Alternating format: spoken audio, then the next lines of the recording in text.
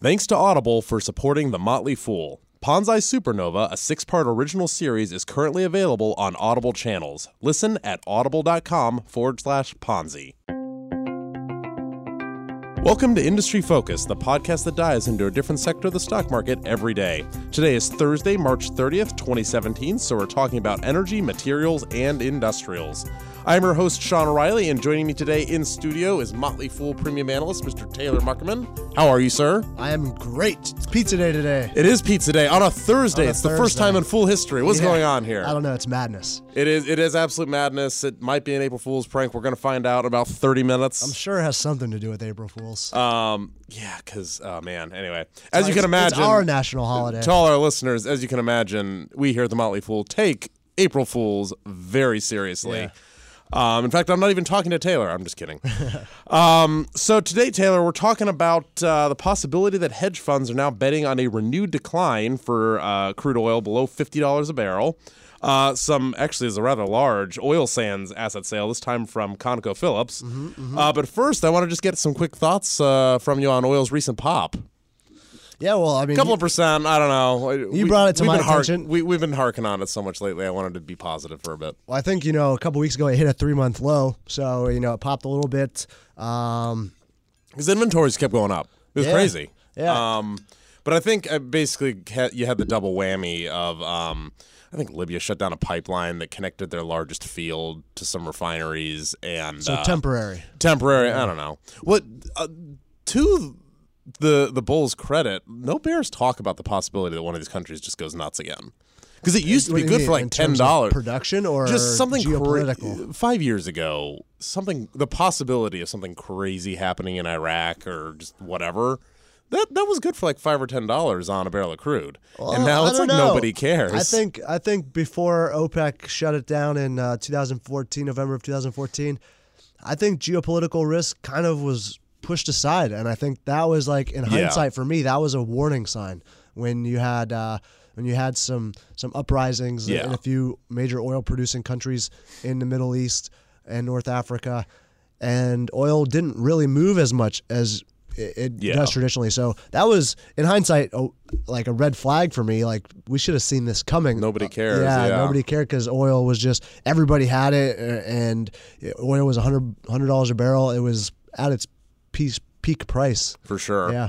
And then, of course, you had the gasoline inventory draw, which, I don't know, means that there will be an oil draw next week. I don't know. Yeah, like, I mean, it sounds to me like are hard to predict. The consistent theme is I do feel like everybody's grasping at straws. But yeah, they're all looking for something as a reason for why it moves a % or two.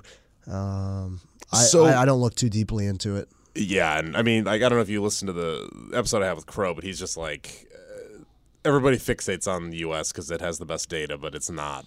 It's just guys trading for the heck of it. Anyway, speaking of guys trading for the heck of it. Yeah, no kidding. Hedge funds. Hedge funds betting, I guess, like, I thought it was actually just them selling their longs. But anyway, hedge funds betting on a renewed decline below $50 a barrel. What's up? That's what the Financial Times headline said a week ago. And this was after all the headlines are saying, hedge funds have never bet this much on rising oil prices in the history of oil trading, and now they have a historical decline in their long bets. I think it was 153 million barrels reduction in net long position across WTI. So these are, Northern just for Brent the layman, these are futures contracts. Right, yeah. So they're betting on the future price of oil. Right, and these are contracts to theoretically buy 153 million. That was the decrease, or was that the total? That was the combined decrease across WTI and Brent. So the net longs are way more than that. Yeah, well, they are, because it was the third straight week of selling after they hit a net long peak of 951 million barrels. That's the number I needed at the end of February. So that's your relative number. It was a peak of 951 million.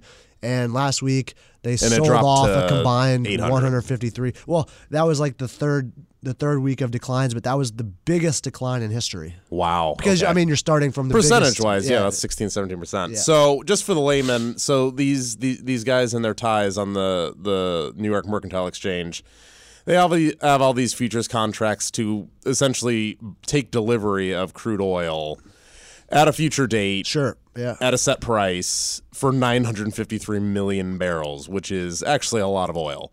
Then it decreased to 800. Yeah. And just so everybody knows, most of these nobody ever actually takes delivery of the oil. It's just a financial asset. But they but say that theoretically you could take delivery if you wanted to, but most people don't. Anyway, you look at this like as dollar or two per barrel that you like pay in addition if you actually take delivery.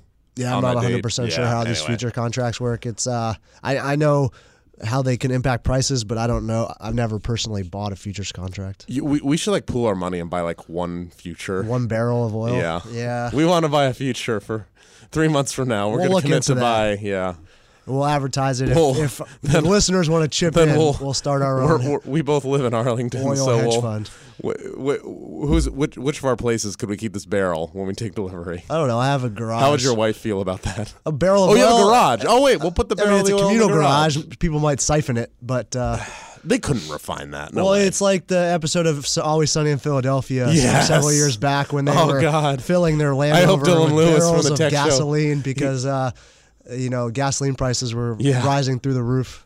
There we go. Oh, man. Dylan from the Tech Show loves Always Sunny, right? I mean, I hope more than just Dylan love Always Sunny. Yeah, no, so do I. And, oh, God, I'm so glad you brought that up. Anyway, so it seems to me like they're not necessarily betting on oil being below 50. They're just being a little less bullish. Being a little less bullish, but also, I mean, because they still have such high, long bets, if oil starts to fall a little bit more and they get a little nervous and they sell, that could just be added pressure to the downside for oil prices. You could get a cascade. Yeah, you could. Yeah, a cascade. Yeah, that's a good word. Yeah, well, I'm a bit of a poet. So, do you care about any of this? Sure, our listeners are obviously long-term foolish investors. It's just funny to see how whimsical these hedge funds really, really are. To go from record longs one day to the very next week. I think it's record selling. I mean, it very well could be. Like there was like one hedge fund that was an algorithmic trading firm. The name escapes me. But bottom line, like 90% of the trades on the New York Stock Exchange it's just algorithms just going nuts. Like, I don't know if I would imagine it's very high. It's just call out a number, but it's very high. It's higher than 50%. I think if an algo liked oil, all of a sudden that could like flip. Yeah, it instantly, could. And it'd be hilarious. Maybe we just need to start making a lot of tweets about bullish oil because apparently some algorithms do read Twitter. They do read Twitter. Yeah. You're right. Yeah. All right, so before we move on, I wanted to give out a quick shout out to our sponsor. Thanks to Audible for supporting our podcast. Audible Channels has a new original series, Ponzi Supernova. This original audio documentary series tells the story you think you know. Bernie Madoff, legendary fraudster, is sent to prison for orchestrating the largest Ponzi scheme in history. But that is definitely not the full story. Drawn from hours of unheard conversations with Bernie behind bars and interviews with the SEC, FBI, and the victims of his scheme. Ponzi Supernova takes you on a fascinating journey into the dark interior of our financial system.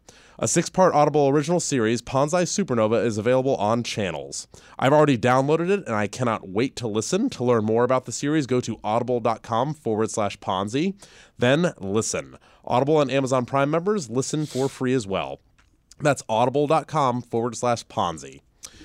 So, Mr. Muckerman. Yes. Shell Oil, a couple of months ago, a while ago. Yeah, Royal Dutch Shell, yeah. They sold off their oil sands assets up there in the Not Canadian North. Every last barrel of exposure, but yeah, they sold a bunch of it. They sold off $7.25 billion.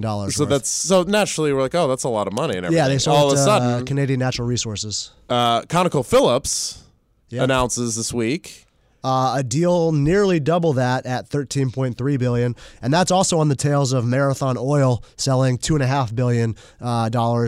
What did they pay for these assets? That I haven't really taken a dive into. I mean, these are large. For an oil company, it's like, oh, it's $1 billion. Okay, it's a lot. Like this is a chunk of change now for even these guys. Sure, yeah, $13 billion is definitely a chunk of change.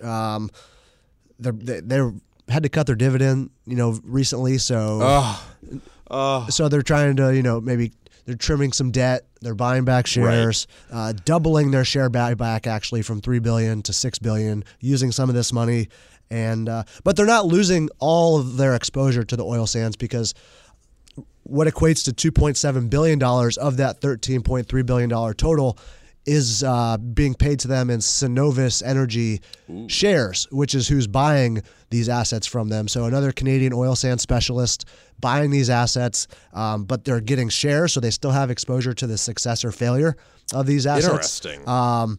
And they also have a 5-year contingency in this deal where for every dollar that Western Canadian Select Oil This is way more complicated is than I above thought. $52, which is a little ways away, to be fair. A couple of bucks, but yeah.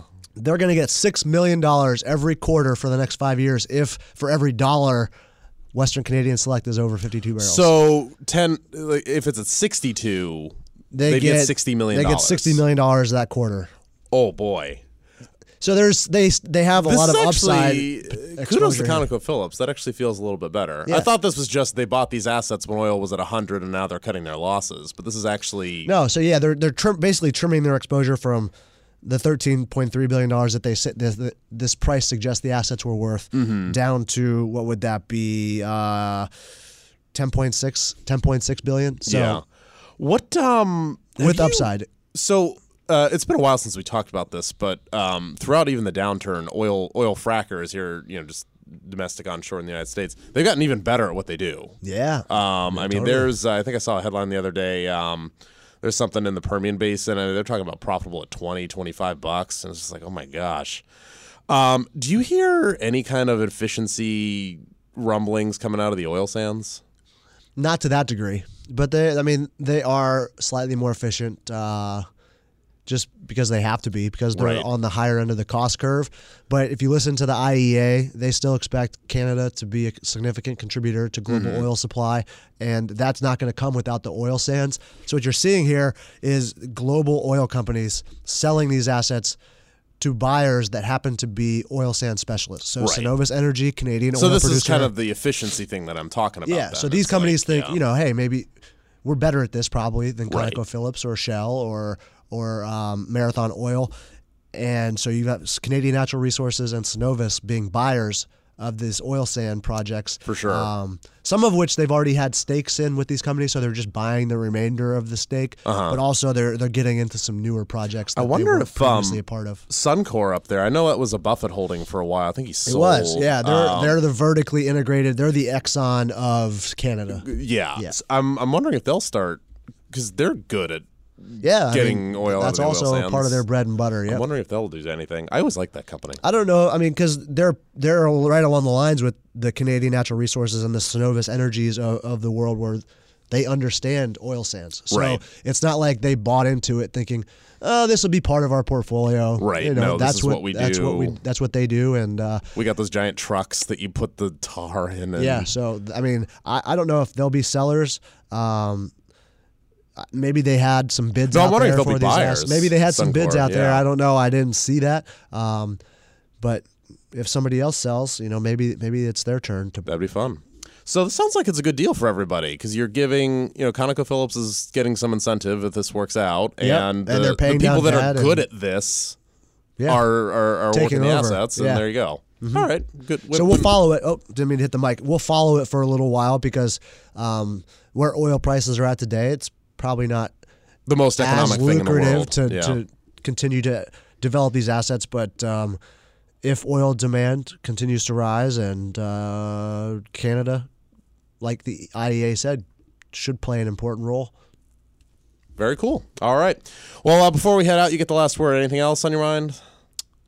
Just there's a couple joint How's your ventures. brackets doing? I mean, I think I still have UNC in there, Ooh, so I got that going for me. I mean, I awesome. was David pretty much Gardner loves you raised right there now. my whole life, so I have to at least support the home team. But just some joint ventures going on out there. If you want to pay attention to North American drilling market, Schlumberger and Weatherford, they've got a target on Halliburton's back in the North American fracking man. market. I mean, they're Halliburton's the leader in the industry in North America. Service so companies throwing down. if you don't have a target in your back, then maybe your competition isn't doing something right. So Weatherford kind of getting thrown a bone here by Schlumberger. They were the fourth player in the market. Schlumberger was number 2 in North America, right around there. So now they have about 3 million hydraulic horsepower of competitive fracking capabilities here in North America. And Weatherford recently poached Halliburton's CFO to run Weatherford. So, and that's how you get a promotion, folks. So that was earlier this month. And, I mean, I'm interested to see how that works out. Halliburton is planning on hiring by the end of this quarter, by the end of this month, I guess. This 2,000 is the first employees. time you've talked about those drillers, because now it's time for them to reap the harvest. It is. They're like, okay, so we were giving you guys a break for 2 years. Now it's time for us to get some day rates up here. So yeah, if you look at Dave Lassar, Halliburton's CEO, in their last call, he said, quote unquote, he loves the outlook for North American unconventional oil. Oh boy, they've doubled. They plan on doubling the equipment that they're going to bring back online this year than what they originally thought. Like I mentioned, they're basically hiring. This is why oil's staying below 50. People. I know, but they're focusing on North America, which is where you can produce it for cheaper than 50. Unbelievable. All right. Well, thank you for your thoughts, sir. Yeah, cheers. Have a good one. Let's go get some pizza. Yeah, I'm right on board. And that is it for us, folks. Be sure and tune in tomorrow for the Technology Show with Always Sunny in Philadelphia enthusiast and technology host Dylan Lewis. If you're a loyal listener and have questions or comments, we would love to hear from you. Just email us at industryfocus@fool.com. Once again, that's industryfocus@fool.com. And as always, people in this program may have interest in the stocks they talk about, and the Motley Fool may have formal recommendations for or against those stocks, so don't buy or sell anything based solely on what you hear in this program. Taylor Markman, I am Sean O'Reilly. Thanks for listening, and Fool on.